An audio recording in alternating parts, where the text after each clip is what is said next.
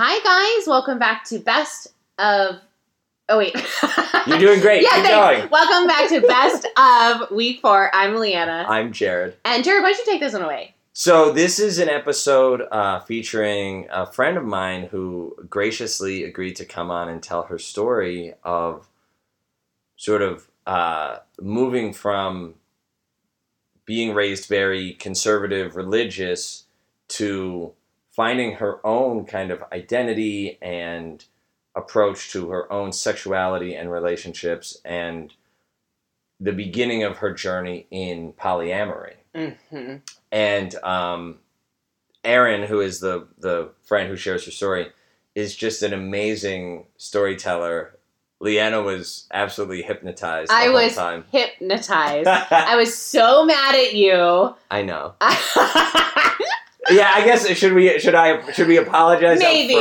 There were some comments. There's a couple times where there's things Erin are saying that I think are so important to sort of highlight and just kind of like talk about the larger context around. So I do interrupt a number of times. Mm-hmm. And I don't think you meant it as like you weren't trying to mansplain or manspread or. Yes. I think you were wanting clarification for the listeners. Yes.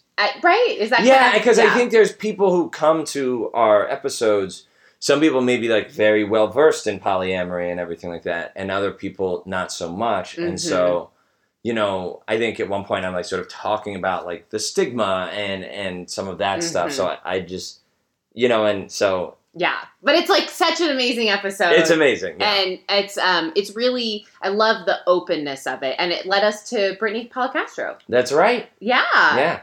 Another fan fave. Yes. So Anyway, guys, enjoy. So I guess my question is, like, in just listening to you, is your journey into polyamory or not S&M. E&M. We could talk about that on another episode. Let's just say there's not some S&M in there mixed in, but...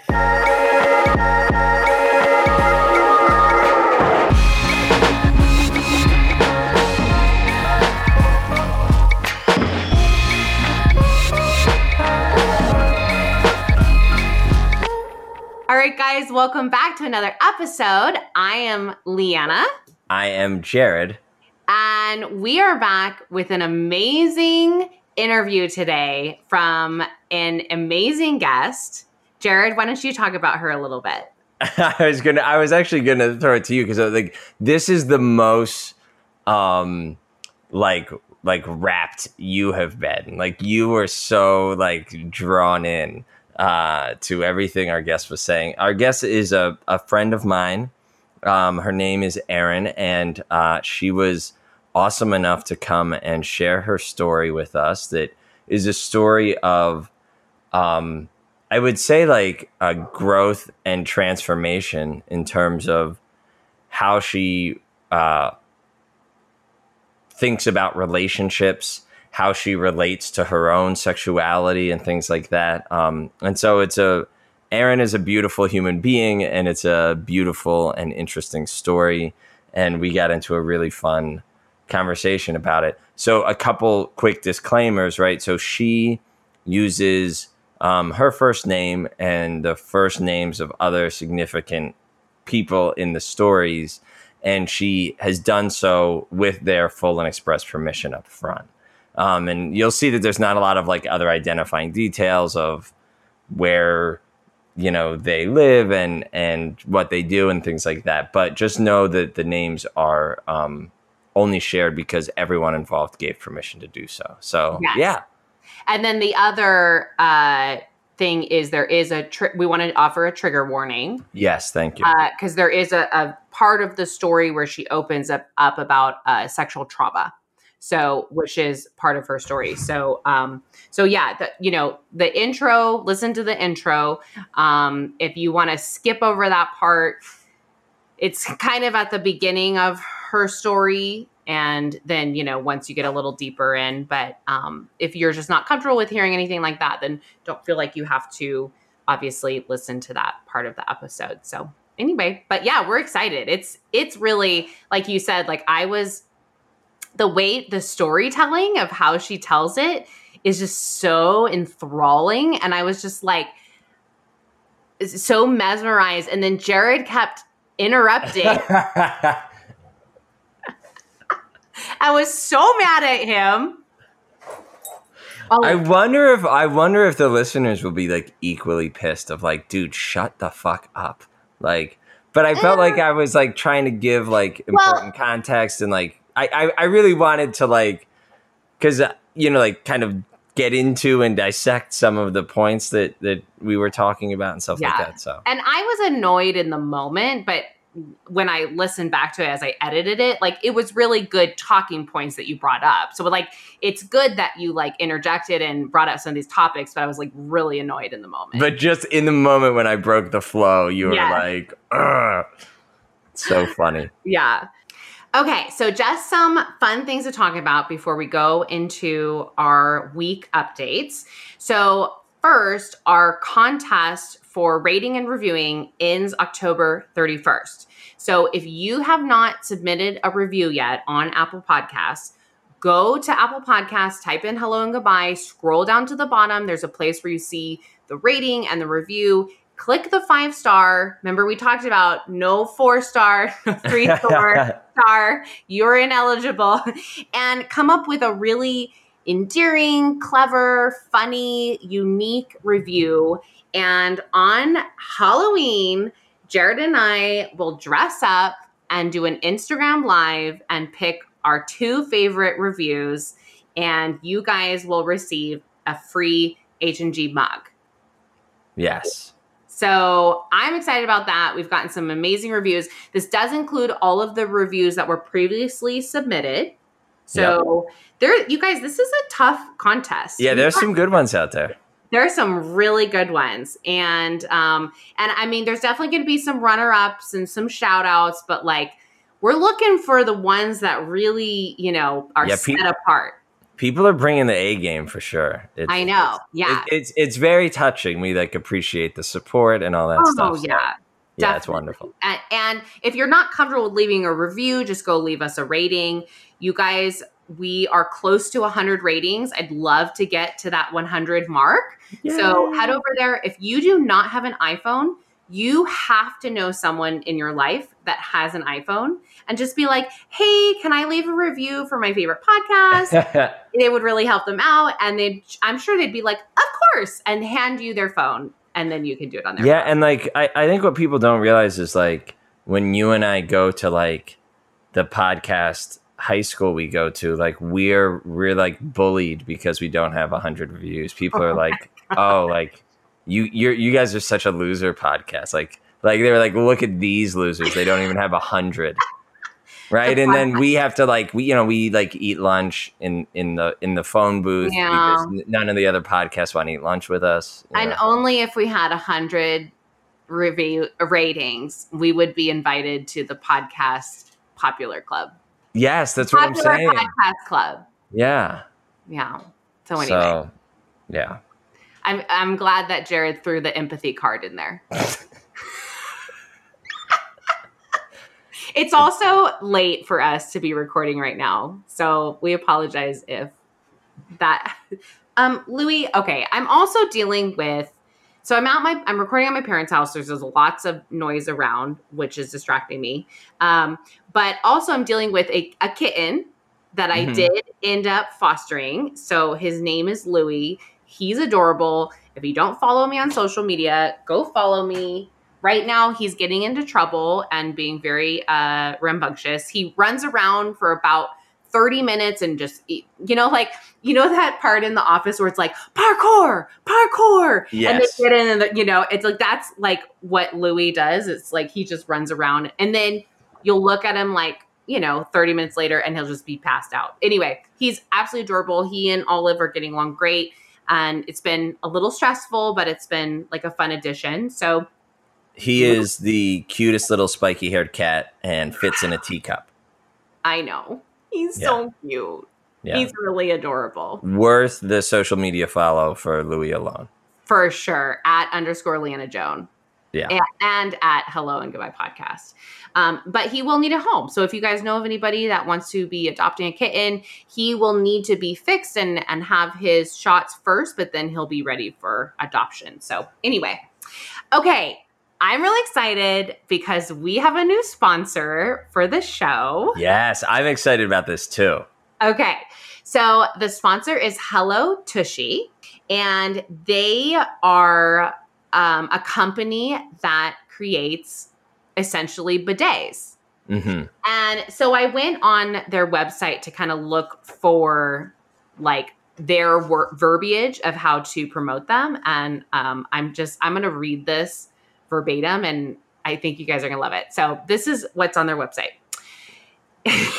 If someone crapped on your floor, would you wipe it with toilet paper? No. You'd probably don a hazmat suit, dump 5 quarts of bleach on it, and then set your whole house on fire. And rightfully so.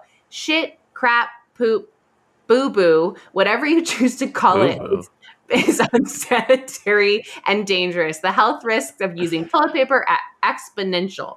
Wiping with toilet paper leaves us stewing in our own mess. That skid mark that we're collectively sitting on because we didn't wash with Tushy could lead to some real problems. Using a bidet changes all that. A cleansing, soothing water wash leaves you clean and shower fresh all day long. Tushy can be adjusted to suit your personal needs and enjoyed by anyone, male, female, young, elderly, Slytherin, or Gryffindor. Besides offering great benefits to users, bidet also helps protect the environment. Americans use over 34 million rolls of toilet paper every day, which wastes precious resources and damages the environment and ecosystems that rely on trees. The Tushy bidet reduces toilet paper consumption by 75 to 100% to give you not only a luxurious bathroom experience, but also a green lifestyle.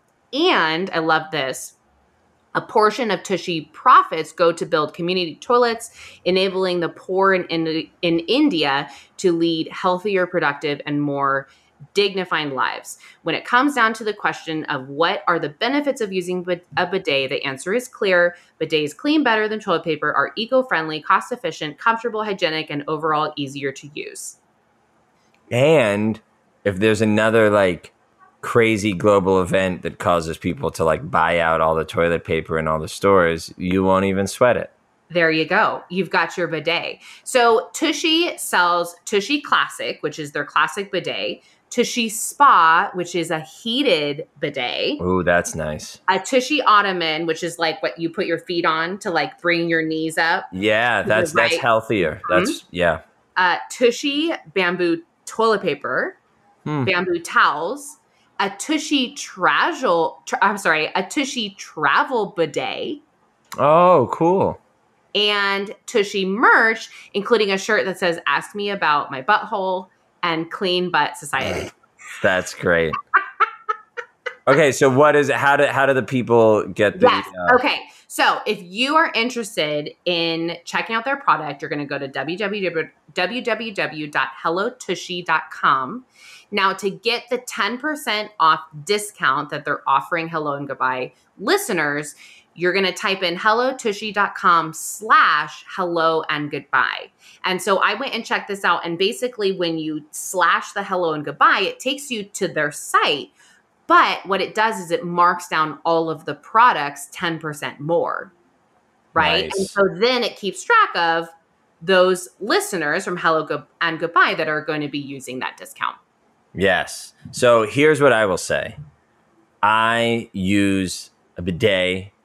It is awesome. It's better. It's like less gross. It's, better for like you. And it's also like, I think it's better for your butt because I think like toilet paper can really like irritate and stuff like that. Oh, you know what I'm saying? Like that's real, like sensitive, like stuff down there. And so, and also the other thing that I think people should know is it's like super easy to hook up.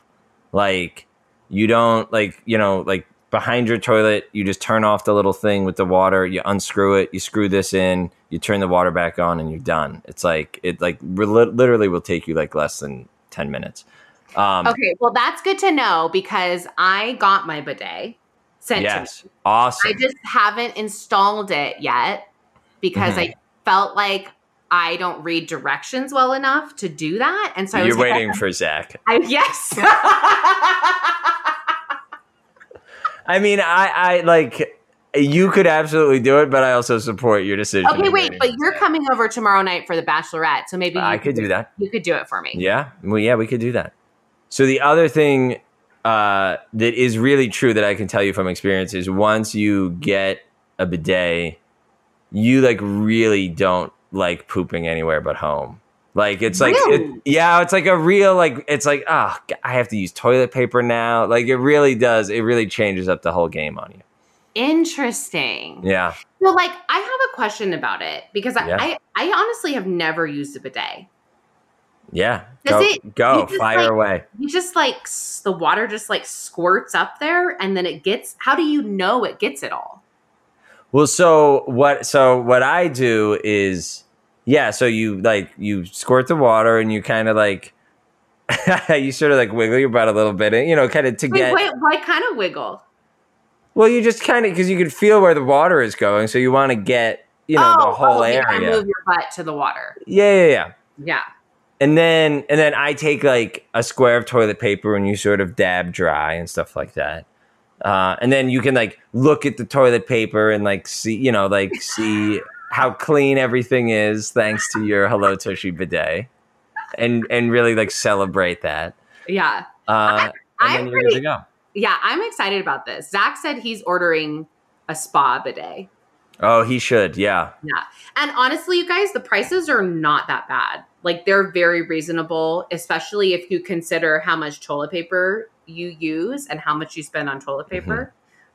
So again, just one more time, if you want the 10% off and you want to support the podcast, you're going to go to www.hellotushy. Tushy is Tushy. I don't know. Do people know how to spell Tushy? I think so. Yeah. Okay. I mean, they could spell it Tooshy. Or a Tushee.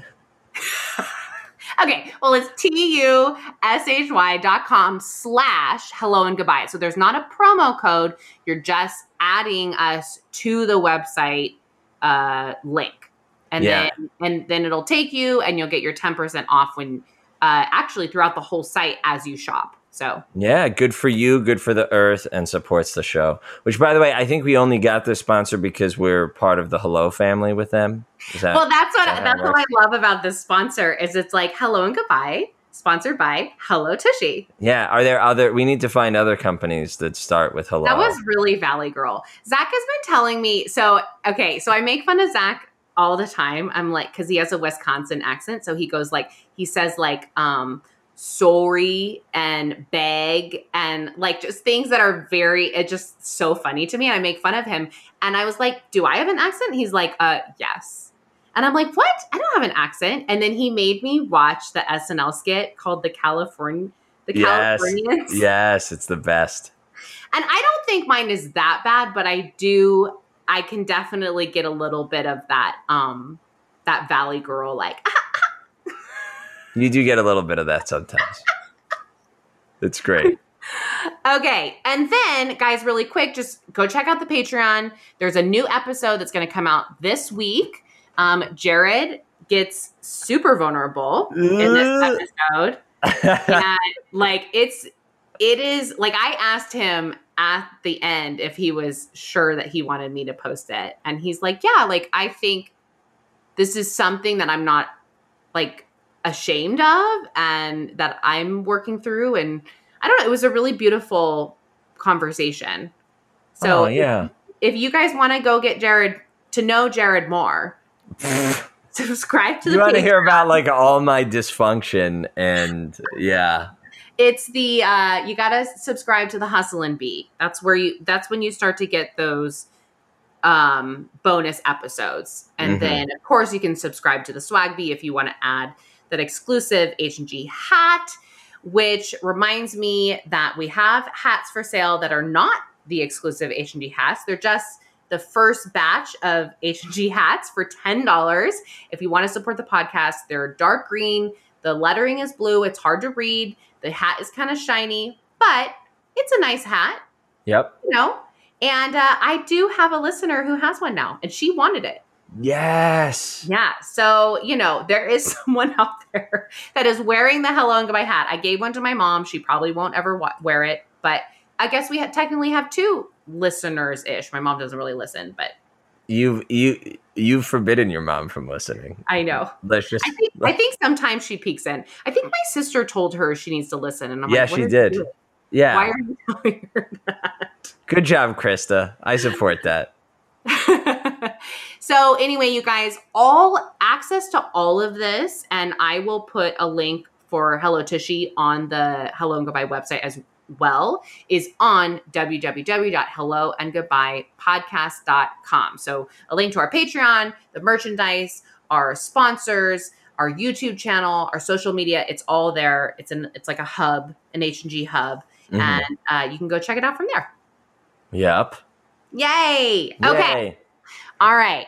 So let's check in really quick before we get to this amazing interview that I cannot wait for you guys to listen to. Do you want to go first? Sure. I mean, so, you talked about what I shared on the Patreon, and some of that was spurred by a conversation that you and we were like in the middle of the conversation, right? And I was like, turn the mic on. Didn't we do that? And part of that conversation was about that I am no longer seeing the person that I've been seeing for like over a month. Months? Yeah, 2 months ish. Yeah, maybe a month and a half to 2 months. Yeah. And so that is sad because she's a wonderful person. And but we ended things like on good terms, and actually ended up having lunch a little while ago, like maybe a week and change after we had, kind of really officially ended things. And that was really nice. Like, it was like her idea to have lunch, and it was nice to just talk and kind of clear the air and some stuff like that. So it was good, but it's also like sad, and you go through that thing. Something that I'm really excited about, I think I told you this earlier, Leanna, but I don't know if this is on the Patreon thing that we recorded too, but like, I think normally I have this compulsion when I'm sad and sort of grieving the loss of a relationship in some way. I like rush right back into like online dating. And I've been like, just really like, without even like telling myself like, boy, I shouldn't do that. Like, not coming from that kind of place at all, but just I'm like wanting to really go slow and take care of myself and, like kind of take some time. So that's been cool. I'm really proud of you. Don't you always get like excited when you're like, oh, something different is happening? You're like, maybe this is growth. Like, I don't know. Yes, definitely. And I think, we all handle like grief in different ways. And I think this way that you're handling is handling it a little bit more head on than like in the past, you kind of skirt around it and then you feel it. Cause I think you said to me one time, you're like, yeah, when it ends, I don't really feel it right away. It kind of hits me later. And it's like, well, maybe it's because you're pushing it aside and trying to distract with this thing. And so then it hits you later because then you're finally kind of like dealing with it, I think that's true. Yeah. I mean, I think I'm pretty like defended against it, but I also think, right, like I think for all people, it always like hits you in waves or in stages or whatever, like, you even when you think you're like, okay, I really dealt with it and I really felt the sadness. And then like 3 months later, something happens and you're like, oh, fuck, like I didn't know that was in there, and then like, you're like, there's a whole other layer of like sadness in here. Yeah. Yeah. Because every time you like, again, what the podcast is, hello and goodbye. Every time you say goodbye to someone you're seeing, it's a loss. You're grieving the loss of that person. And maybe not out of your life completely, but the loss of what that person was to you at a time, And, I just want to say I really liked this girl a lot. And I have a ton of respect for her. She was so sweet. And so I know you and I both, like, we wish her nothing but the best. And, like, she's been a listener of the podcast and so cute and supportive and sweet and smart. And so, she like, talking to you directly, if you're listening to this episode, like you're not going to have a hard time finding someone. I know. It's just part of dating is trying on a bunch of different shoes, and you just keep trying it on until both of the shoes work, Yeah, I like love that you sort of very subtly were like, let me speak directly to this woman that I know and like so much. No, it's great. I wasn't subtly. I literally said I'm speaking. Yeah, I guess subtly was the wrong word. What's happening with you? Yeah. Okay. Well, so I was thinking about what to talk about. I guess the biggest thing is like I had my birthday, so I'm officially 34, and you don't look a day over 33. Driving around with an expired driver's license. Oh yeah. So it's kind of a long story, but I've been trying to change my name, and with COVID and everything, I've just been like super lazy about it. But then I realized this go around with renewing my driver's license that I needed to renew it or it was going to expire on my birthday. And so then I'm like, well, I don't want to renew it and then change my name and then have to go back and do it all over again. So I'm like, I'm just going to change my name really quick and then I'm going to go and get it. And I just waited till the last minute on everything. And so then I showed up to the Social Security office and it's like, well, we can't take you. You have to do all this mail-in. So I mailed everything in, and then they mailed it back. They're like, you did this wrong. You have to have it certified. So then I went and got it certified. Then I mailed it in. And so now I'm just waiting for it. And if I don't get it in the next couple of weeks, I'll probably have to just suck it up and go get a driver's license with my name on it.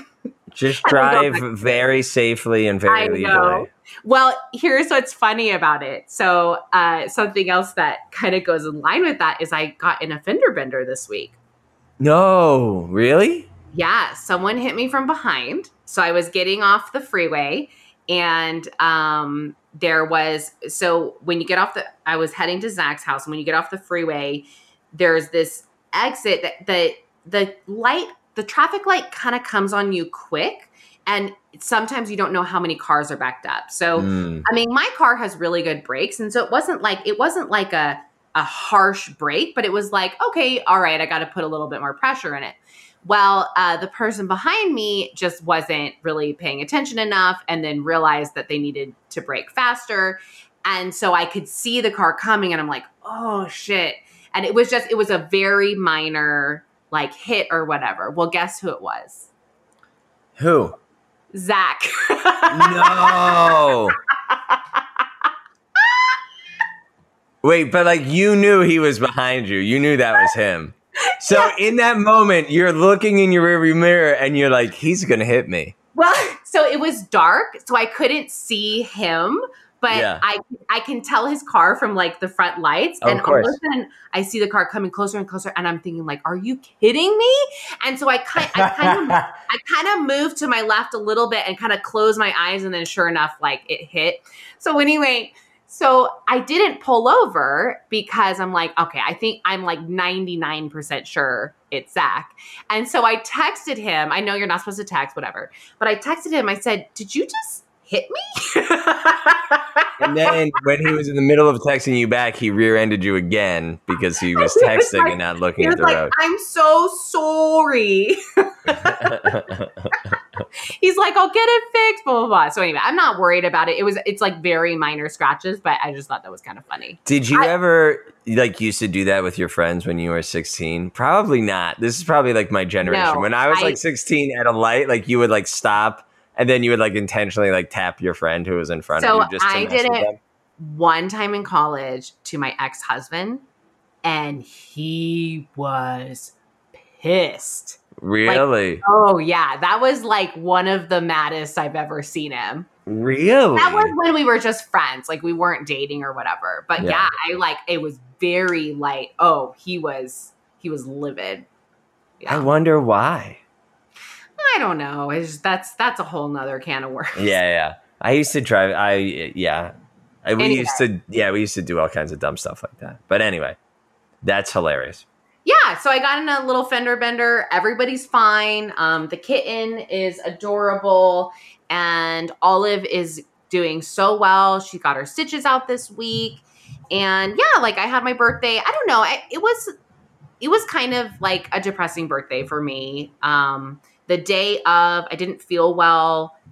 I was just so exhausted from taking care of animals and just kind of overdoing it. And so I didn't feel well. I had like 9 piano students and yoga. And like, I just felt like I couldn't really just like breathe all day. And, but you know, Zach came over and my family and I, we got some pizza and had dinner here, which I didn't really enjoy because I wasn't hungry. And I don't know, I was just kind of in a pissy mood. I was on my period and like, it was like 99 degrees. You guys, for those of you who are not in Southern California, it's been the hottest summer we've had in a long time. It is still like, it is just now like kind of hitting the 80s.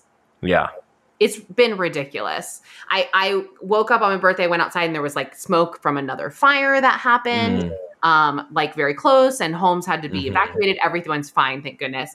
But anyway, I don't know. I just had I don't know. This was just like one of my hardest birthdays. I don't know if it's because like I'm 34, getting closer to 35. I'm living with my parents. Like we're in COVID. I think it's probably just like a combination of all of that together. And poor Zach, like he came over, he was so sweet. And I was just kind of like he gave me a really sweet gift. And I just wasn't in a great place. And I just didn't really make him feel really welcome and loved. And like, and then the following day, went out with, friends downtown. And Jared, do you want to tell what happened? So, sure. I'll take a shot at it. So I think, well, first of all, we had a nice group. Dinner took a really long time. I was being a little like probably extroverted and zany. And so we had 2 guests stop by our dinner, one of whom is a listener. And of course, I got really wrapped up in like a really sweet listener, by the way. Yes, I got wrapped up in like sort of talking to them and like joking around with them and kind of like I think it felt like our crew, like and they stayed and had a drink with us, which was nice. But it's sort of like I think our group never really like hit that point where like people like gelled and really like we're all on the same page, like having a good time, like because then. Then like I said, dinner really took a long time. And then, some people went their separate ways. And then we hung out in your office for a minute. But it just ended up being like a very sort of low key kind of night, I think. Yeah, which is fine. And I'm totally fine with low key. I think everybody, it's like almost every year I have these expectations of like what my birthday night is going to be like. And almost never are it fulfilled.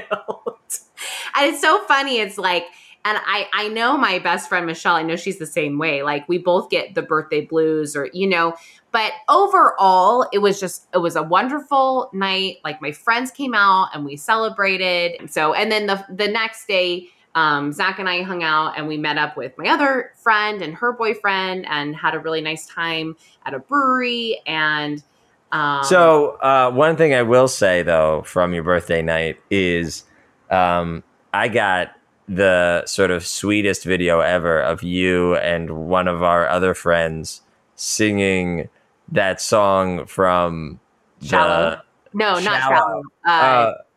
Singing Shallow from A Star Is Born. Thank you. Yeah. And I think I hope our listeners like hit you up on social media and like pressure you to post it. Because oh gosh, you're playing the piano and the 2 of you are singing and you sound beautiful and you look great.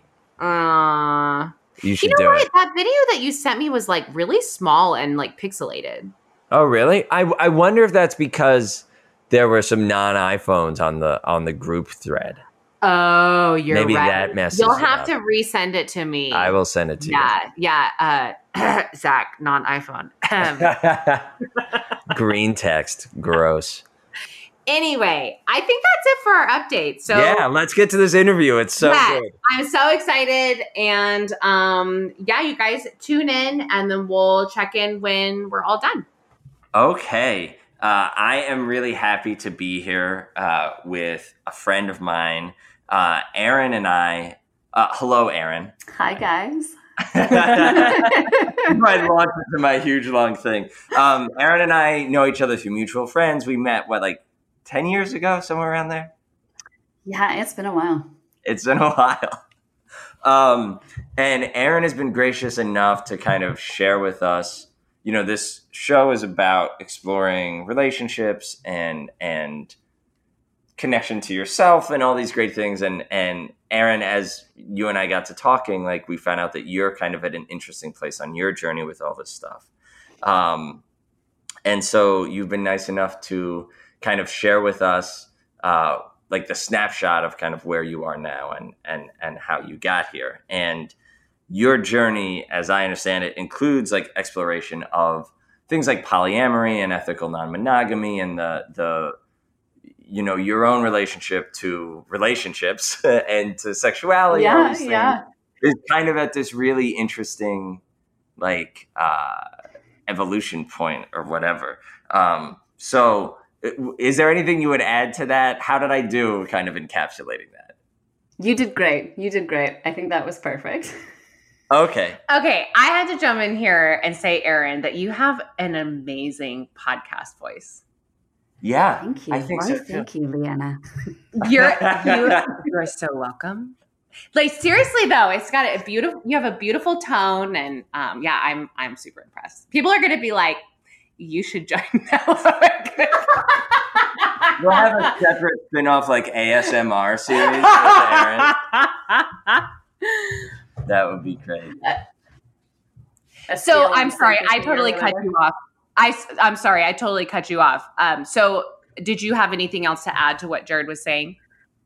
No, that all feels pretty accurate. Jared is just a really cool acquaintance from years past Jared and I never got to spend a great deal of one-on-one time together, but he was always someone where if there was a party and Jared was there, it made me feel better to know that he was just in the room.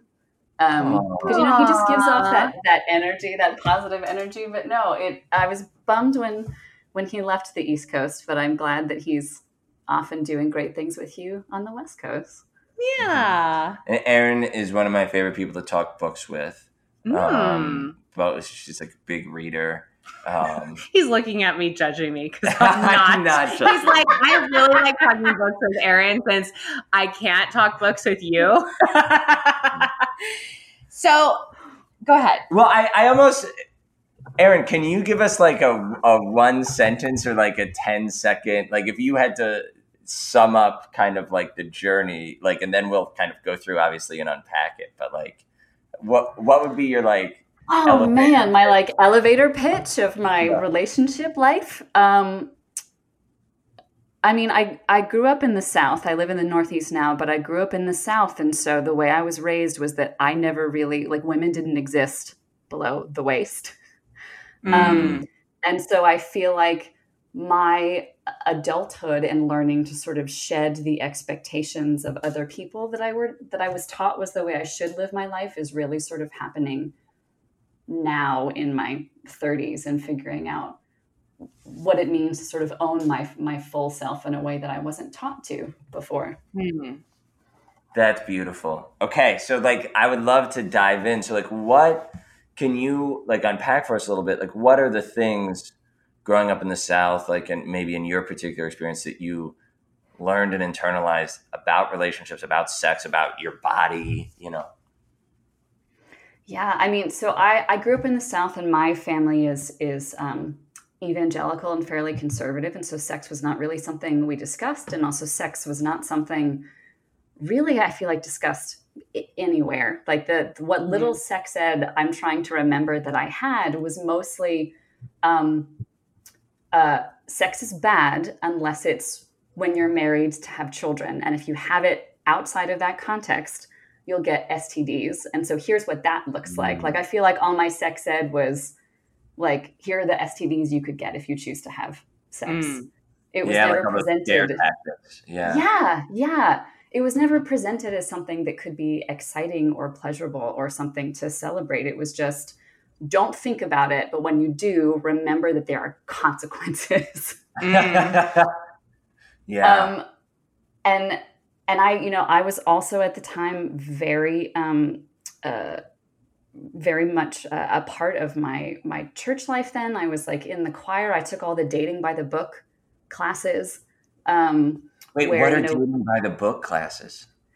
it was like early middle school, I feel like, and we had these workbooks, and the course was entitled Dating by the Book, where it was talking about way to conduct romantic relationships that were based in the Bible. So the book was the Bible. You were dating by the Bible. Mm. And so I was very firm that I was not going to have sex until I got married. And I have not been married, and I have had sex many times. And so clearly somewhere along that journey that fell away.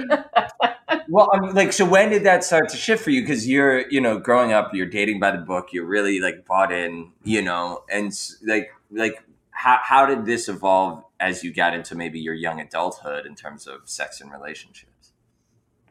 Sure. Well, I think part of what can be so great about traveling or moving to different places, or just sort of getting outside your own like routine, is experiencing different people and different things. And so when we moved at one point in my childhood, and I went from a private Christian school to a public arts school. And so suddenly I was with a bunch of kids that I never would have experienced or met before. And that sort of widened my lens a little bit. And then when you go to college, of course, you're on your own and you're getting to make all your own choices, and that widens again. The summer after high school, before college, I ended up meeting a 36-year-old who moved in across the street from a friend of mine, who sort of courted me after I went away to college, and we dated for a while. And at the time, I thought that was just because I was very mature for my age. Like, of course, that's why I'm 18 and a 36-year-old is interested in me. But as a 36-year-old now, looking at 18-year-olds, I'm like, oh, they're children. That's gross. That was grooming. That was a power dynamic that shouldn't have happened. But I was seeing this man, and he understood that I'd wanted to wait until I was married, and said that he was very supportive of that. And knew where that line was, and we would sort of play around. We would dance around that line a little bit, and sort of push against it. And then one day, that boundary was just sort of not there, and it's so funny. My therapist is like, why don't you ever use like the term, like, I don't even like saying the word rape. I'm like, I don't want to say the R word. I just say that it was non-consensual, but that's what it means. Yeah. But so I remember the moment that it happened, and I immediately started crying, and he realized afterwards, after he was finished, what he had done and apologized. And then some part of my brain thought, well, this is a man that loves me, and he made a mistake, and it's okay, because if we get married, like, this is still the person that I married, so it's fine. Yeah, like that would make it okay. Like that somehow made it okay. No, I mean, in the space you were in, of course, that makes sense. So we dated almost my entire college career until I sort of keyed into the dynamics of our relationship and how sort of controlling it was, and how inappropriate it was for someone 18 years older to be dating me as a college student. In high school, I had never dated anyone. I'd never kissed anyone. I was always like the best friend to the guys. So that relationship happened. And so then I had a very complicated relationship to sex, and in some ways still do. I have a lot of control issues around my body in that way. But that's still something I'm sort of unraveling. But that was like the beginning of that sexual journey. And that sort of like set the framework in this really unusual way. But growing out of that, which has taken some time, has become really exciting. And actually, it was rooted sort of in another college acquaintance that I reconnected with many years later. So it all sort of roots back to this very particular time. But yeah, it's funny the ways that things that happen so briefly can sort of like get inside your body for so long and sort of hold on for so many years. But so that happened. I left college. I moved up to the Northeast. I've occasionally dated a bit, but I was never very active in choosing someone. I was always sort of like letting people choose me. And then I happened to run into. Sorry, go ahead, Jared. No. Well, I was gonna say, can I share? Because I mean, like the nickname that you've shared, right, is like Victorian Erin. Like like our friend group that we have in common is this wonderful, diverse group of like artists and amazing people, and very diverse and gay, straight, and everything like that. And you were always a little bit, like, a very nice, warm person, but like prim and proper kind of, and like that was that's the nickname that you said. And I've heard one of our friends say is like, quote unquote, Victorian Erin. So like, what does that mean to you? I mean, for the longest time, and this is still a deep part of my heart, but I assumed like my perfect relationship would be like, we just exchange like many very heartfelt letters and then hold hands and then like kiss deeply and then we're married. like I wanted to be this like very like Jane Austen emotional heart connection that like then results in us getting together, and there's no like weird anything in the meantime. There's no sex, there's no whatever. It's all heart and feelings, and then we're done. Well, Pride and Prejudice is one of the greatest books and love stories of all time. Well, and yes, I wonder, right, like, so Leanna, also, you've talked about on the show that like when guys come at you like overtly sexually flirting, like that sort of shuts you down. That's if a guy approaches me sexually or says a sexual innuendo or whatever, they're cut. I can't do that. It's just because it's like, to me, and first of all, I want to say this, like, thank you so much for sharing your story. And I'm really sorry for what happened to you and what you went through. And like, that's very vulnerable for you to open up about something. Like when you were talking about that, like it just hit me so hard. Like I felt for you, and I felt that emotion that you experienced at that time and how painful that can be. I've gone through a similar experience, and you're right. It stays in your body. Mm-hmm. And it's sickening that we live in a culture where we don't even know when it happens to us. Like we don't even know that rape happened to us when rape happened to us. And then we still feel like we have to justify it. Like, well, they didn't mean that, or they apologized, or all of this. And like, it's just, so thank you for sharing that. Yeah. Thank you.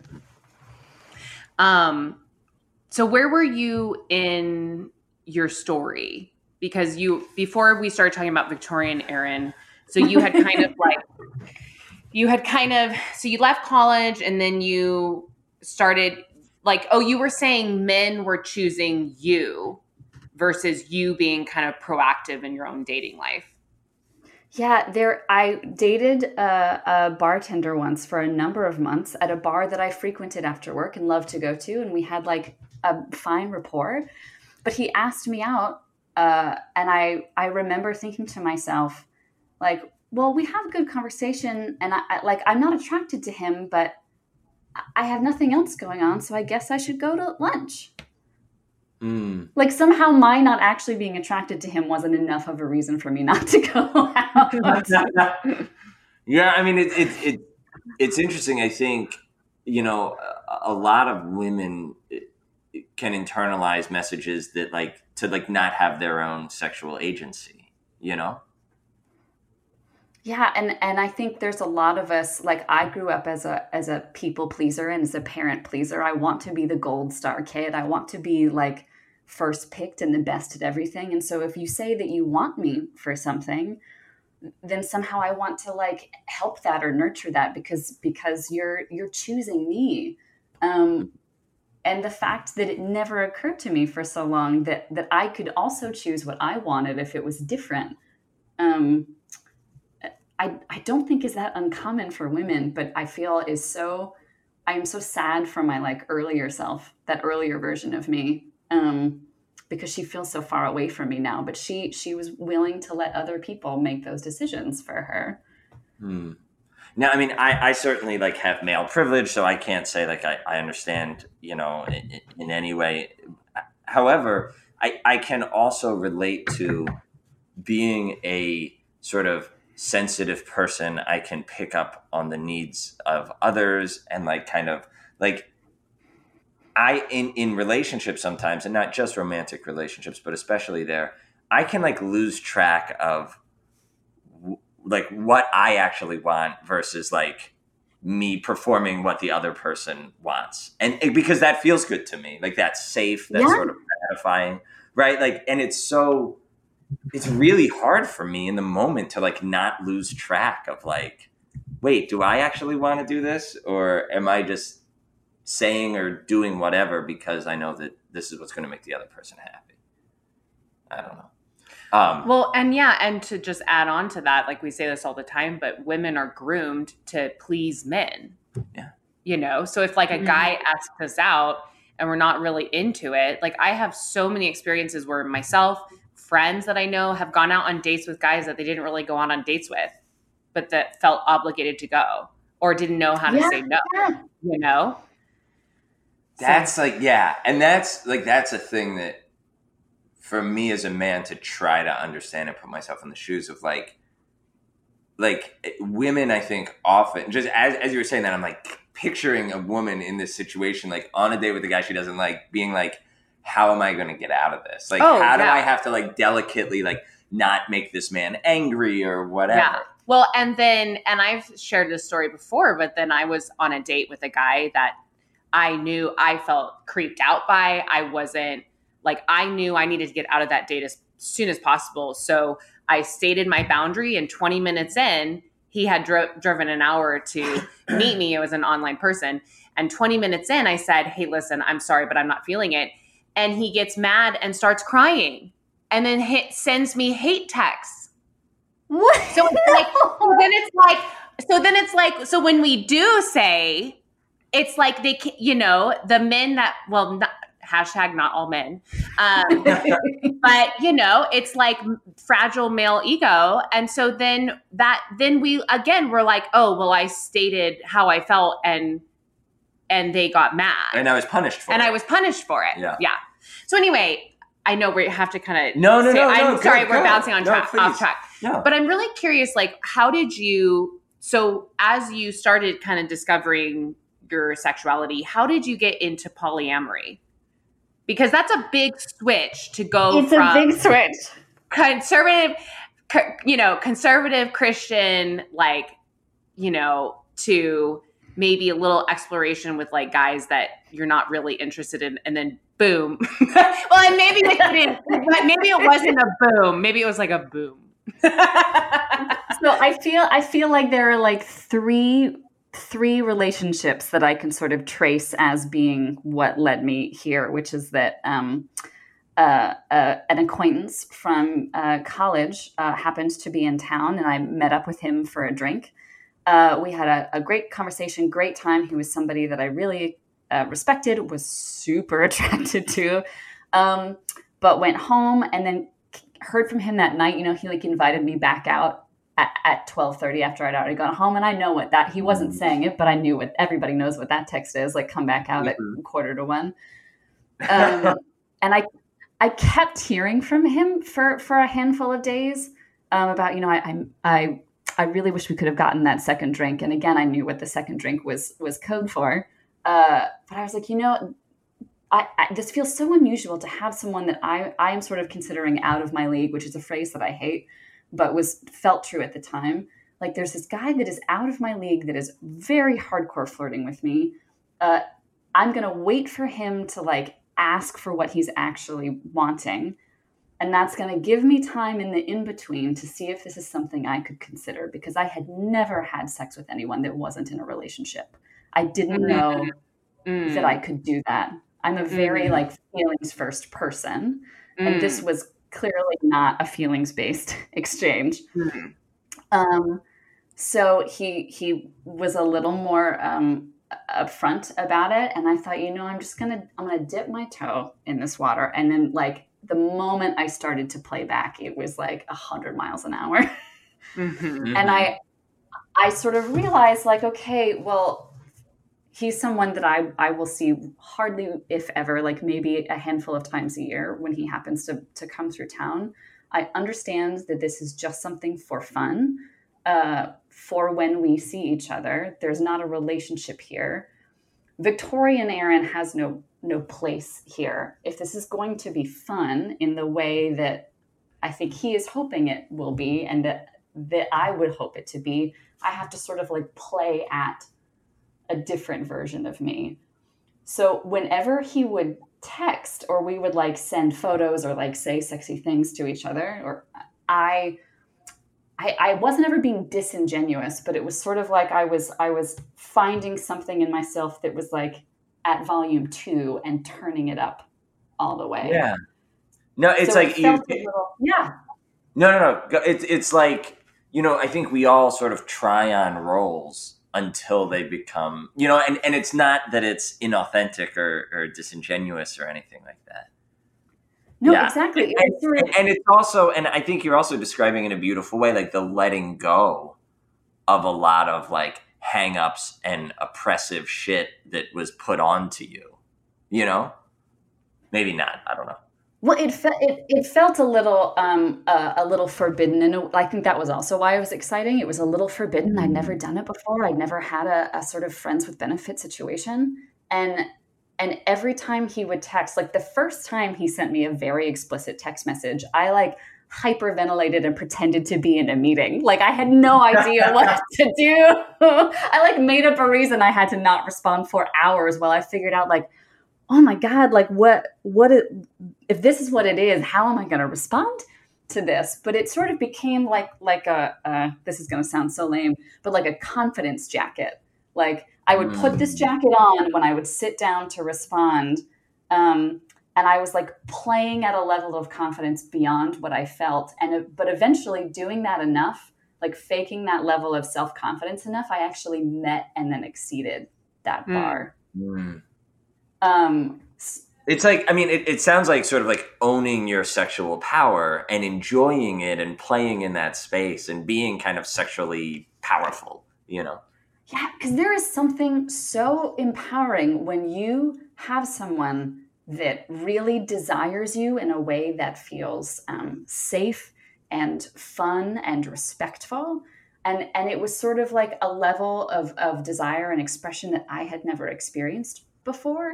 And so that was sort of like feeding this side of me a little bit that I'd never gotten to experience. And so pretending that incredibly self-confident version of myself became more fun. So then I just sort of like tried to play that all the time. And then I sort of like found myself living there a little bit longer. So what was it like? Because for me with casual sex, I hate it. Like I can't do it. Like I feel shitty after. I feel super anxious. So what was your response to it? Like your first time, like kind of having this like friends with benefits kind of thing. Like how did it feel? Were there parts of it that you really struggled with of like getting attached to the person, or were you able to stay detached? No, for sure. I threw a lot of like relationship level energy his way because again, I'd never done it before. I only knew sex that was rooted in a lot of emotion and love. And so I knew what the boundary was. I knew that's not what he wanted. But I needed some of that for me. Like I needed to be cared for me. So, there was certainly a lot of like, videos back and forth and audio back and forth and sexy messaging. But I was doing a lot more like compassionate checking in than I think he ever cared for or wanted. Like emotional, like energy. like affectionate and romantic and going that way. Yeah. But I always knew what the boundary was, and whenever I started dating someone, this friend would sort of like clock that and step back, and I'd go back to hearing from them about like they might comment on an Instagram about a story that I put up, or like get into a debate about something, but they'd like pull back on the sexual talk altogether until they sort of realized that I was maybe available again.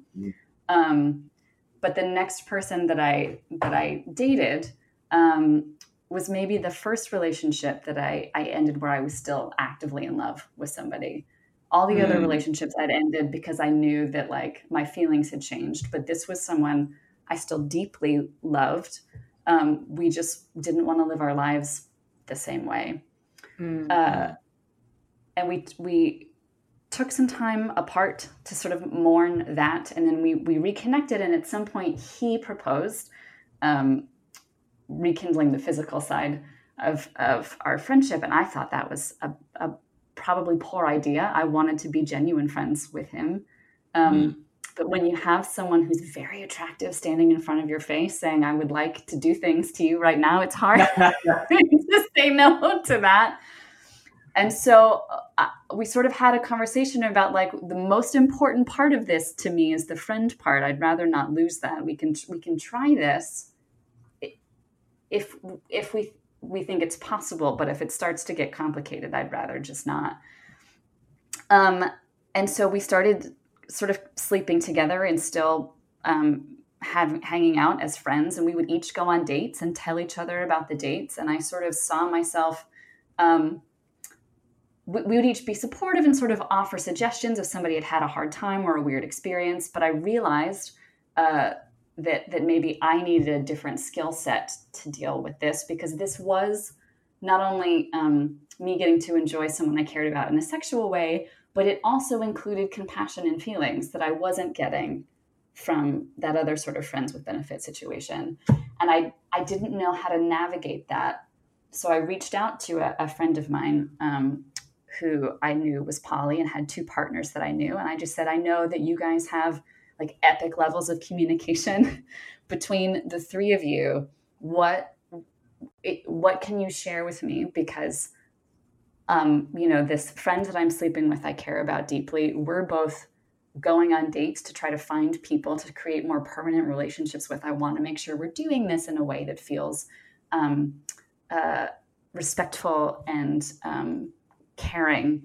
And so she gave me a number of books like, The Ethical Slut and Opening Up. But she also shared with me this sort of relationship checklist that I actually use in my relationship now. That was just a way of relating and communicating, because he and I were someone, we talked a lot, but we didn't communicate.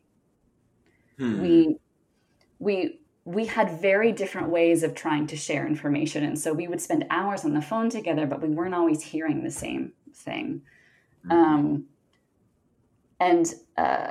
eventually that sort of solution solved itself, because we'd been talking a lot about, I'm 36 years old. I'd been on a doctor's visit where my doctor was essentially like, I don't know your feelings about kids, but if you have any sort of feelings about kids, maybe Leanna's. Well, I'm laughing because my boyfriend just recently asked me if I was going to freeze my eggs. Yeah.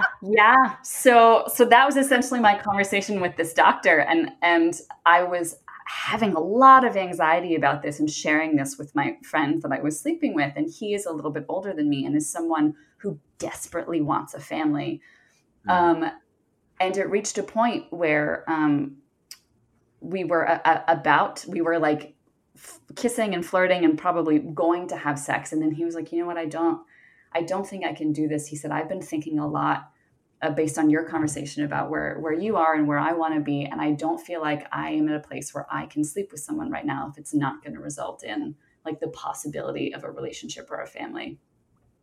I was like, great, cool. Thank you for sharing. I'm glad that you know that. That was still like, he's a very attractive man. I care about him very much. That was a little difficult to swallow in the moment. But that conversation was maybe a year and a half ago. We're still great friends. We talk regularly. It took a little while to sort of lose that desire to be physical, but that was a line that he drew that I respected. But that had started that sort of conversation around we're going to sleep together while also searching for something different. Mm-hmm. And then if I can just pause here, right? What I love about what I really appreciate about your story and what I want to highlight is like, so there's so much bullshit around relationships and sex that there's a right way, right? And the right way is this sort of like romantic, monogamous fairy tale. And I think all of us carry around baggage about this, right? And there's books like Sex at Dawn and these other things that is sort of articulate very clearly that like sort of like, you know, like one man, one woman, like this kind of thing is actually not like, it's not natural. Like monogamy isn't like the natural way or whatever, right? Like, and so, and what I am hearing that I want to highlight in the story you're sharing, because I think people can also project onto people who are either poly or involved in no strings attached relationships and things like that. Like that, like, oh, well, that's not what that person actually wanted, but they just, you know, like because the other person wasn't interested in what they actually wanted. They just went along for the ride. And what I so appreciate about the two relationships you're talking about is like, you are a sort of smart, articulate, like self-possessed person, and you made these decisions like very consciously and mindfully and intentionally, and you were like, you know, and just everything you've shared about the communication and stuff like that. And I think that's really important, because I just wanted to highlight that, because I think people, I don't know, like will bring all their bullshit of like, well, you know, like casting aspersions on what you're saying. Am I making any sense? Yeah. Well, and I like too, because I mean, if you really think about it, like most people who are dating are not dating monogamously, you know, like sure. There are a ton of guys and girls who are sleeping with someone on one night and then going out on a date and trying to find their actual someone, and then not being honest to the person that they're sleeping with. Mm-hmm. So there's so much like respect for the situation that we're in, and that you guys were very honest about what your needs were. You guys were like, okay, well, this is my need. This is my need. Can you do this? Yes, I can. Okay, well, let's do this until our needs change, and let's be open about it and communicative. And then when he was like, okay, well, I really want a family, and I know this isn't the right relationship for me, then you guys decided to stop that. And that's the mature thing to do. And then not only did you decide to stop that, but then you respected those boundaries, even though you were still attracted to him and probably didn't want to stop it, but you respected the boundaries and let him move on, essentially. Mm. And it's it's really great to hear that, because there's so much of that that's not happening, even though it's happening. Well, I think too, especially, you know, as Leanna, you were sort of alluding to earlier, I feel like there are so many of us who have had boundaries crossed that if somebody draws a boundary with us, it feels extra important to manage and notice.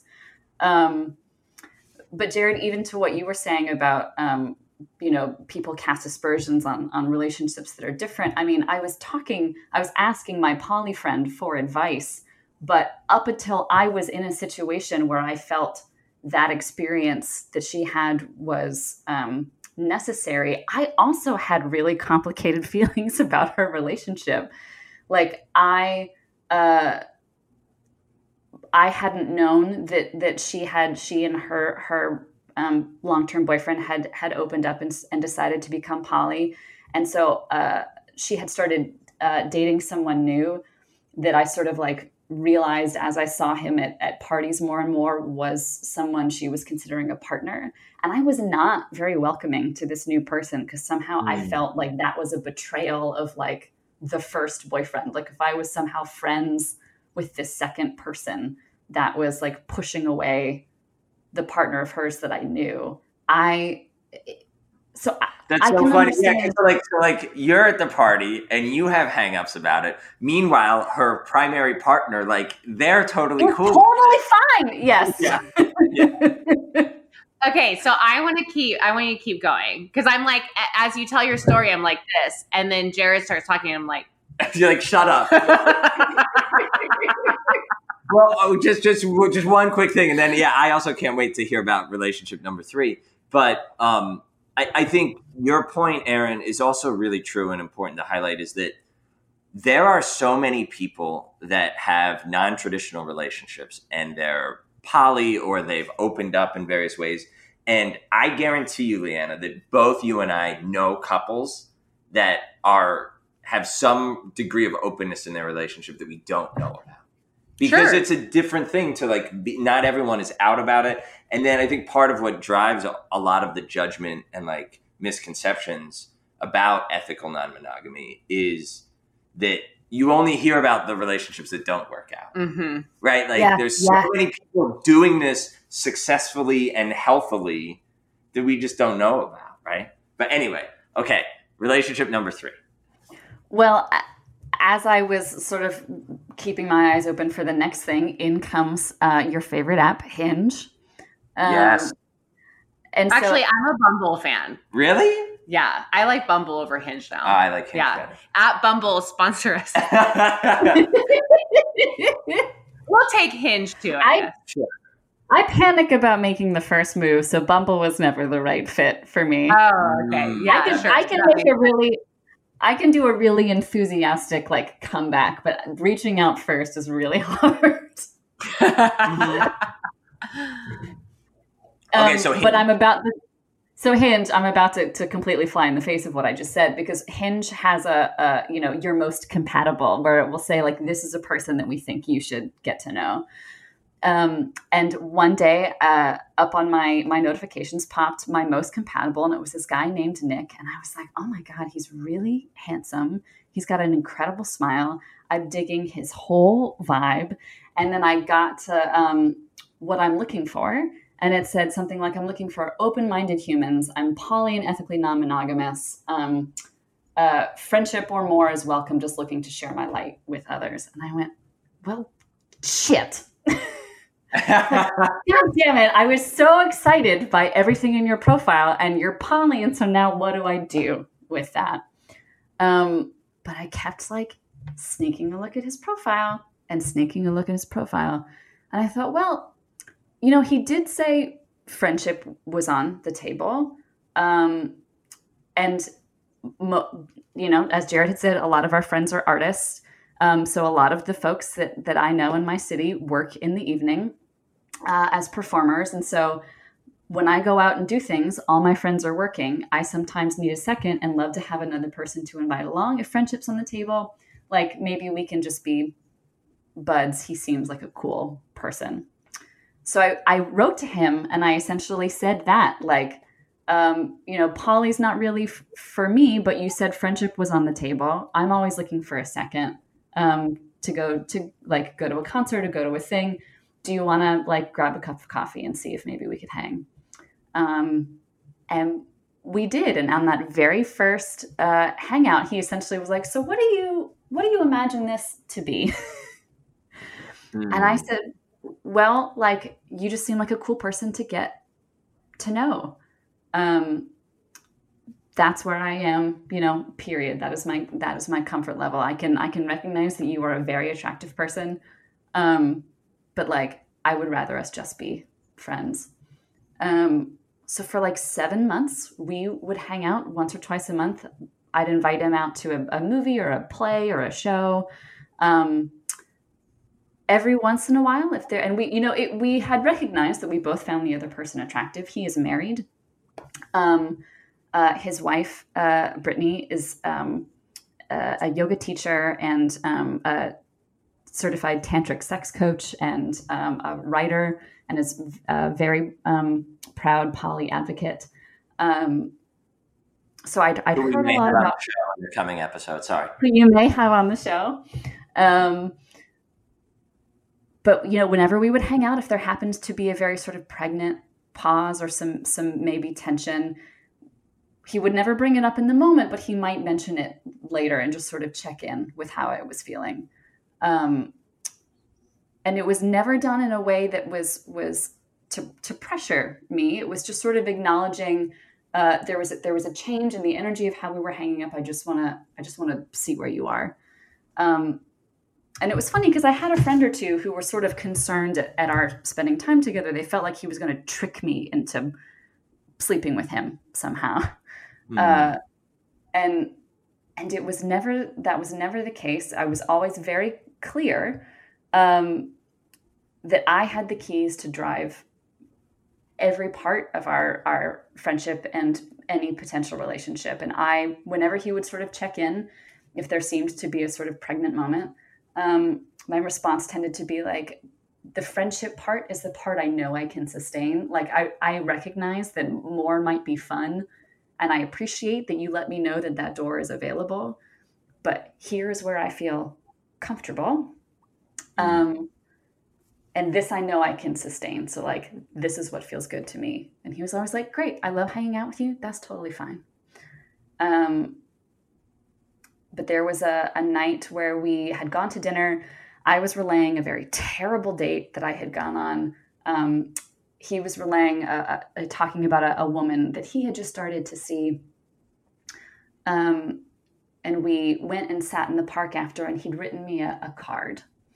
And words of affirmation are like number 1, 2, and 3 of my love languages. Like that, that is it for me, especially if you write it down. And it was just this lovely note about how, like, we'd been spending a lot of time together, and he really valued the connection that we were nurturing and really appreciated the influence I was having on his life. And again, it was one of those very pregnant moments.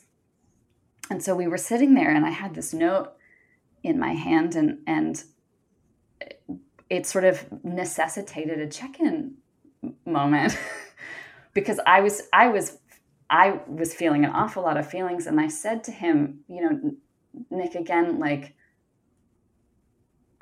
you are someone who's very important to me, that I really enjoy spending time with. And I know that a physical relationship or a more romantic relationship could be really fun. In fact, I believe it would be fun. But knowing myself, I have a suspicion that I would want to end up in a more monogamous place. Like, I don't know that poly and being open and all that I'm imagining comes with that is a place that I can live. Like, if I want to end up, as a married monogamous person one day, then engaging with you feels disingenuous somehow.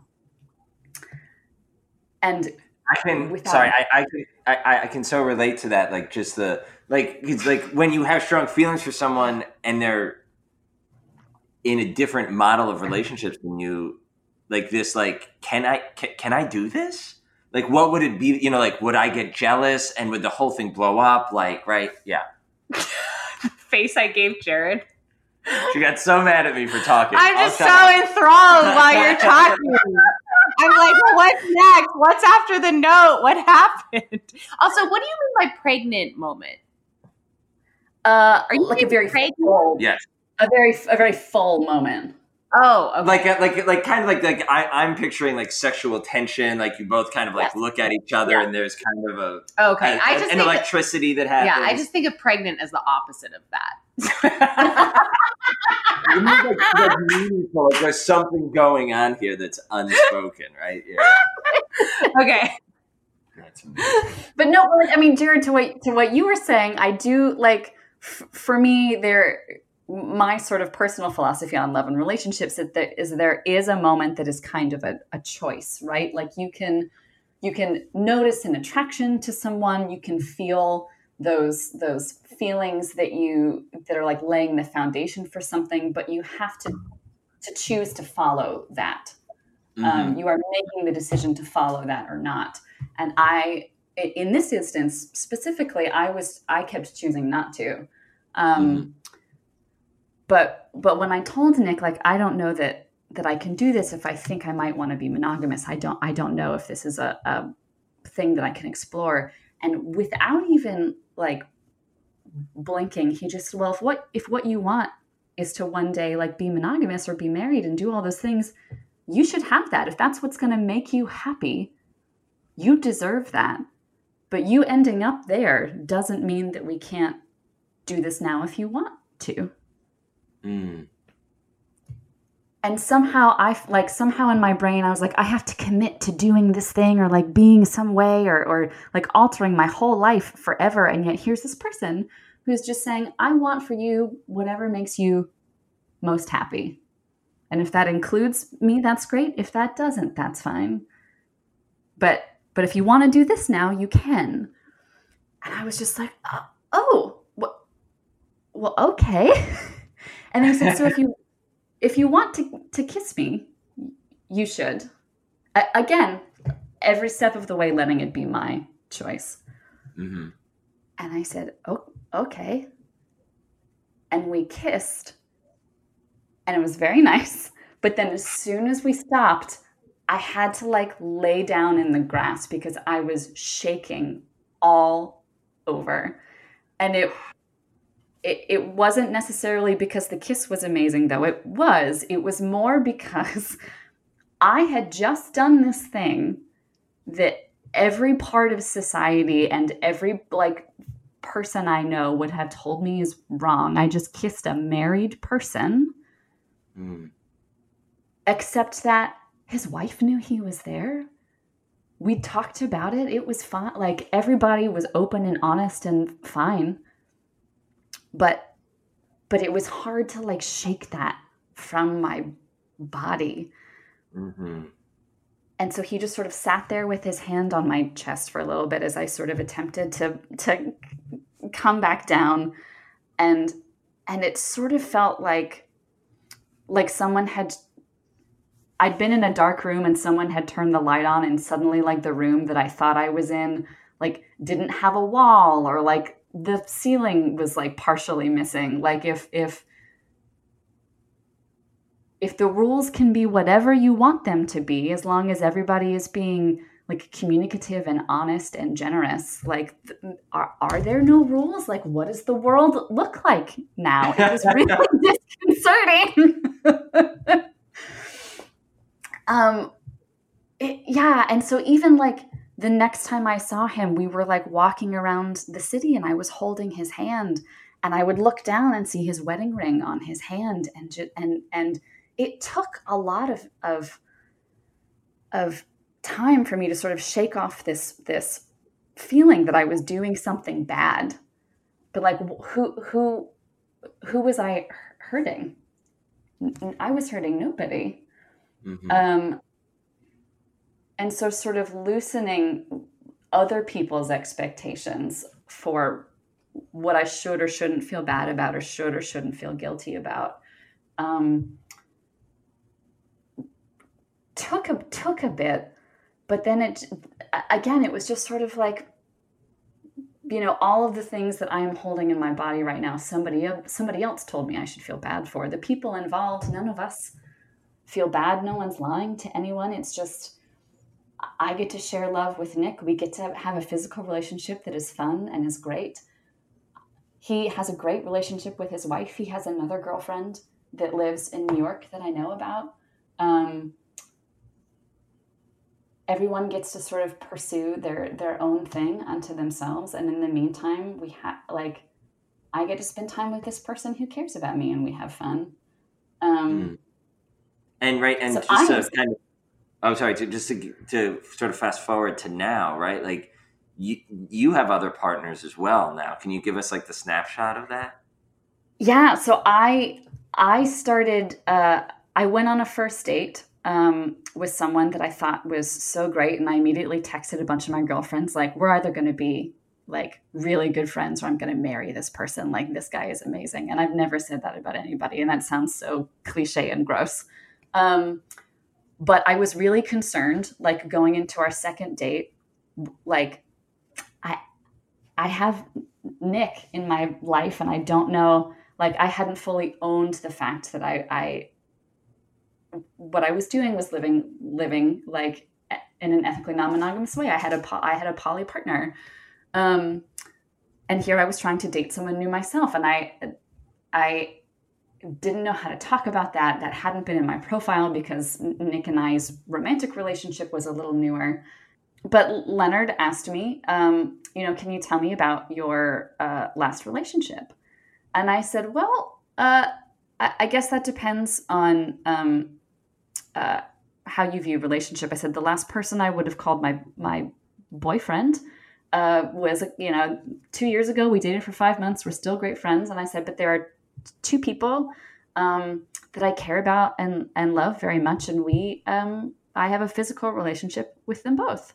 And I sort of like braced because this is the first time I'd ever said that to a person I was trying to date. This is the first real date that I'd been on since romantically starting a connection with Nick.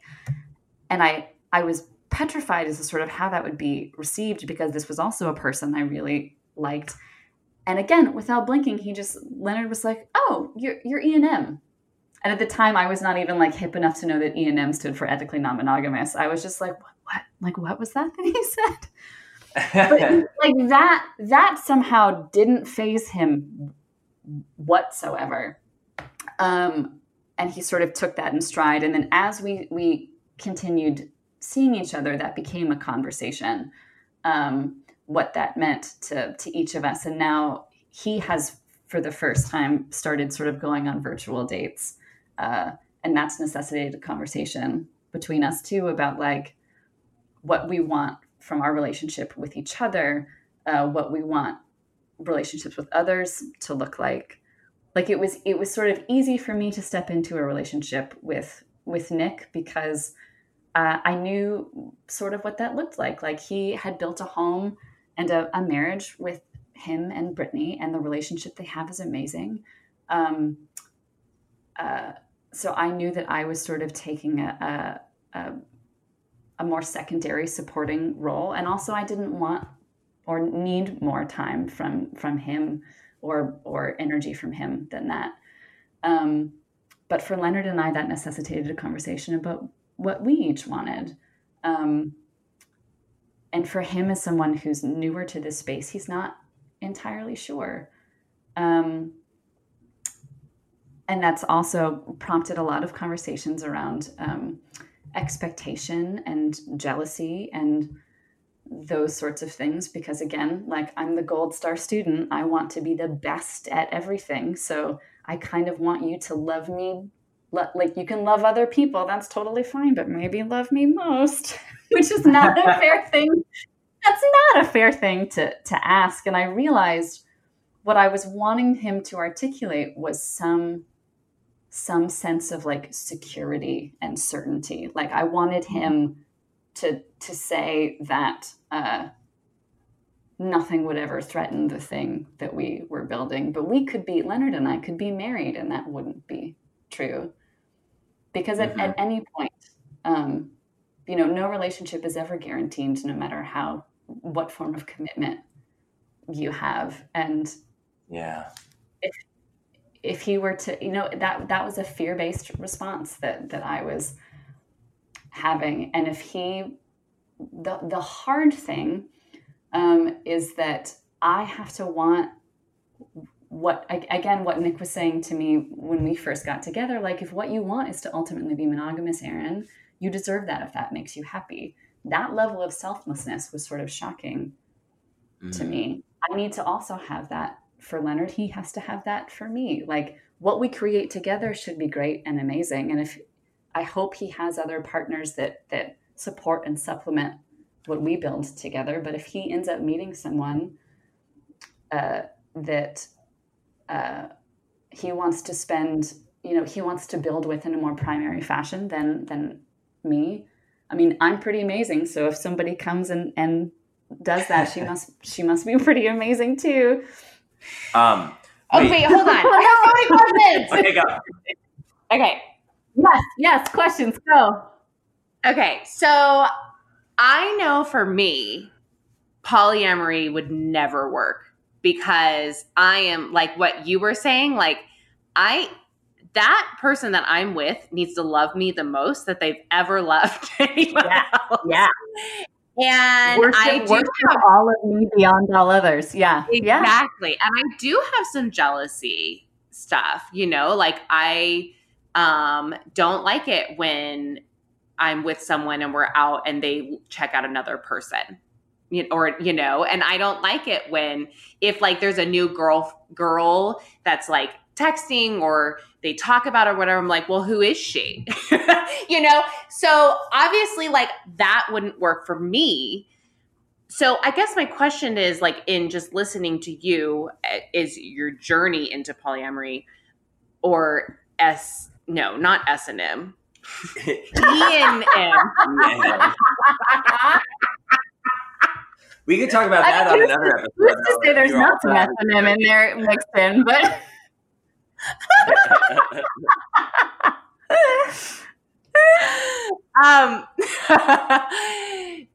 So when you met Leonard, now you're having the feelings of like, you had that fear-based feeling of like, well, I kind of want him to love me the most or whatever.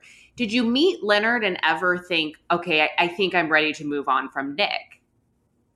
Or like, because when you and Nick first kind of started, he said, like, if you meet someone and you want to have a monogamous relationship with that person.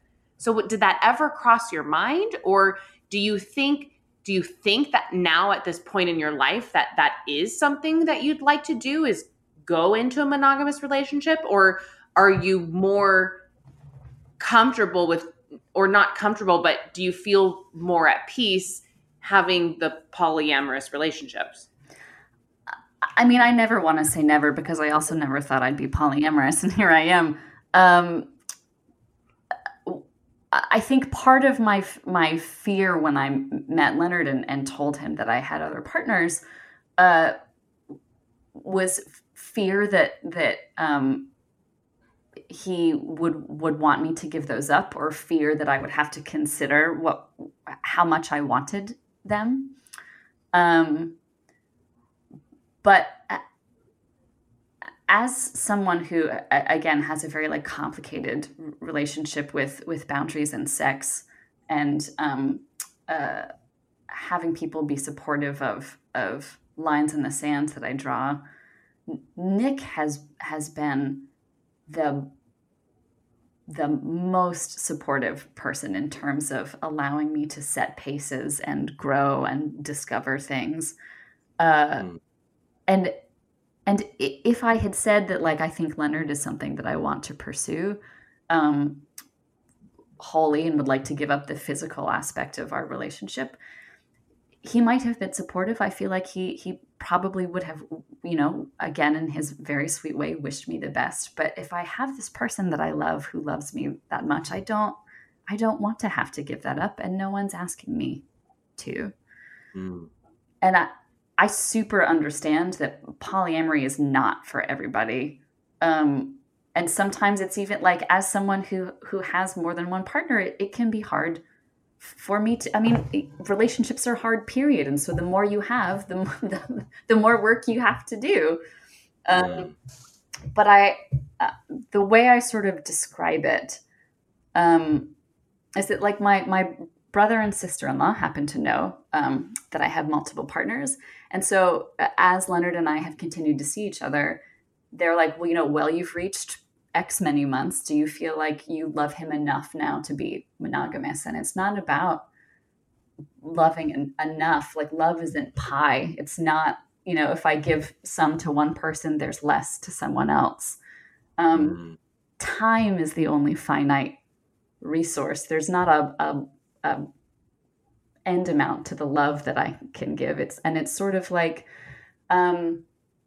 the way I have tried to describe it to people is, you have friends in your life that you go to because they're like the party good time person. So, you can always call this person to be like your let's go out and have fun person. You've got your friend that's like the person you call when you want to curl up on the couch and maybe read a book or watch a movie. You have the friend that you debate, politics with, and you have the friend that you like road trip with. You're like, being friends with one of those people doesn't mean you have to be less of a friend to somebody else, and they all feed different parts of you. For me, I feel like, we ask a lot of people that we're in relationships with, right? We want them to be so many things to us and complement us in so many ways. And they can't fulfill all those needs. And for most people, they fill in the rest of those with their friend group, with their community, with their coworkers. But for me right now, I get to fill some of those with other partners that I get to explore different things with. And Leonard and Nick get to have different partners that they get to explore different sides of themselves with and are supported in different ways. And it, working on jealousy or working on communication or, working on scheduling. Like there was a night when Leonard wanted me to go meet some of his friends pre-COVID. And it would be the first time I was going to meet some of his friends, but I had already made plans with someone else that night on a date. And there are things to navigate, but knowing that, we can continue to sort of support and celebrate each other in really caring and loving ways. And also, in our cases, we explore those sexual spaces with other people too. It feels really full. It feels like I just have a bunch of really wonderful men in my corner who love and appreciate me and are supporting me to try to be the best version of myself that I know how to be. Wow. It's incredible. Mm-hmm. That's an incredible story. Well, and like what I love is it's such everything you're talking about is such a beautiful model of actually like what the word consent means. This idea of like, let's do like, hey, is anything about this hurting you or uncomfortable to you? Like, let's talk about our boundaries up front. Let's communicate throughout. And by the way, the agreement that we make now is subject to change at any time. Yeah. Right? Like next week, I may feel differently. You may feel differently. And at that point, like we're going to talk about it again. Right? Yeah. Like it's continuously, consent is alive and evolving and, changing every moment. Right? Yeah. So this is what I was going to say too. Cause I think I feel like you do, Leanna, where I feel like I would have that anxiety or like insecurity or like, well, if this person has other partners that they're going to leave me and blah, blah, blah. And I think what you did such a beautiful job of like highlighting earlier, Erin, is like in monogamy, it's like if I were to say to you right now, like, promise me you'll never feel attracted to another man for the rest of your life. Done. And promise me the way you feel about me right now, promise me right now that you're always going to feel that way about me. And that will never change. And no one else will come into your life in a way that's going to change the way you feel about me or the ways you show up for me or Yeah, Leanna, you will never want to watch The Bachelor with anyone other than Jared ever in your life. Exactly. Right? But like, that's the deal that we make to each other all the time, and people are like, I promise you that. And it's a lie. It's no a lie. One can promise it is that, a lie. Yeah. Right? And this is not, I'm not trying to bash monogamy, but I love the way just kind of that, the evolving, the higher level of communication. Well, and I think this is a great example of what monogamous relationships should be like too. You know? Yeah. I mean, constantly checking in, constantly communicating. How are you feeling about our relationship? Are there needs that aren't getting met? What are they? If I can't meet those needs, is there somewhere else you can get them? And not necessarily with another person, but like you said, like a friend or a social group or something like that. And, you know, if you choose to be in a monogamous relationship, you know, maybe not saying, I promise I'll never leave you, because you can't promise that, like what you're saying, but just be like, I want you to know that you are like, this is a secure relationship, you know, and I will be honest with you every step of the way. And like right now you have security in me, and like you're safe with me, and I'll always be honest and upfront with you. You know, like I think that's just such a beautiful example of what every fucking relationship should be like. And, you know, it's like, and that's not what people do. But even that promise is hard. Like that's the most true, but I still want you to say, like, can you just say forever? Can you say forever and that I'll be the most important anyway? And again, like that's well, but also, Erin, isn't that like that's allowed in E&M too? Like, you know, sure, anything's allowed. Anything's allowed, right? But there's people who are like, you know, very clearly like, we are our relationship is the primary relationship. Yes. And they while sometimes only one person is open, right? Yeah. And the other person's not, you know, and if that works for both people, then good on them. But you know, but then people do that in ways that can be very boundaried to really retain that primariness of the initial relationship. Mm-hmm. You know what I'm saying? Yeah, I think any relationship is valid if it works for the people that are in it. And that's monogamous or poly or any flavor of things in between. That's beautiful. Mm-hmm. Wow. Well, I think that's a great way to end it. Yes. Erin, you're amazing. Thank you so much for coming on the show, for being so open with us, pun intended. And being vulnerable and sharing your story. It was such a beautiful story. I was fascinated the entire time. Jared and I will work out our fight later. And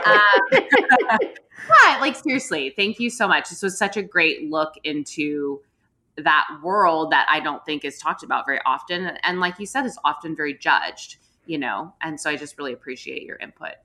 Thank you for letting me come and chat with you guys. Yeah. Awesome.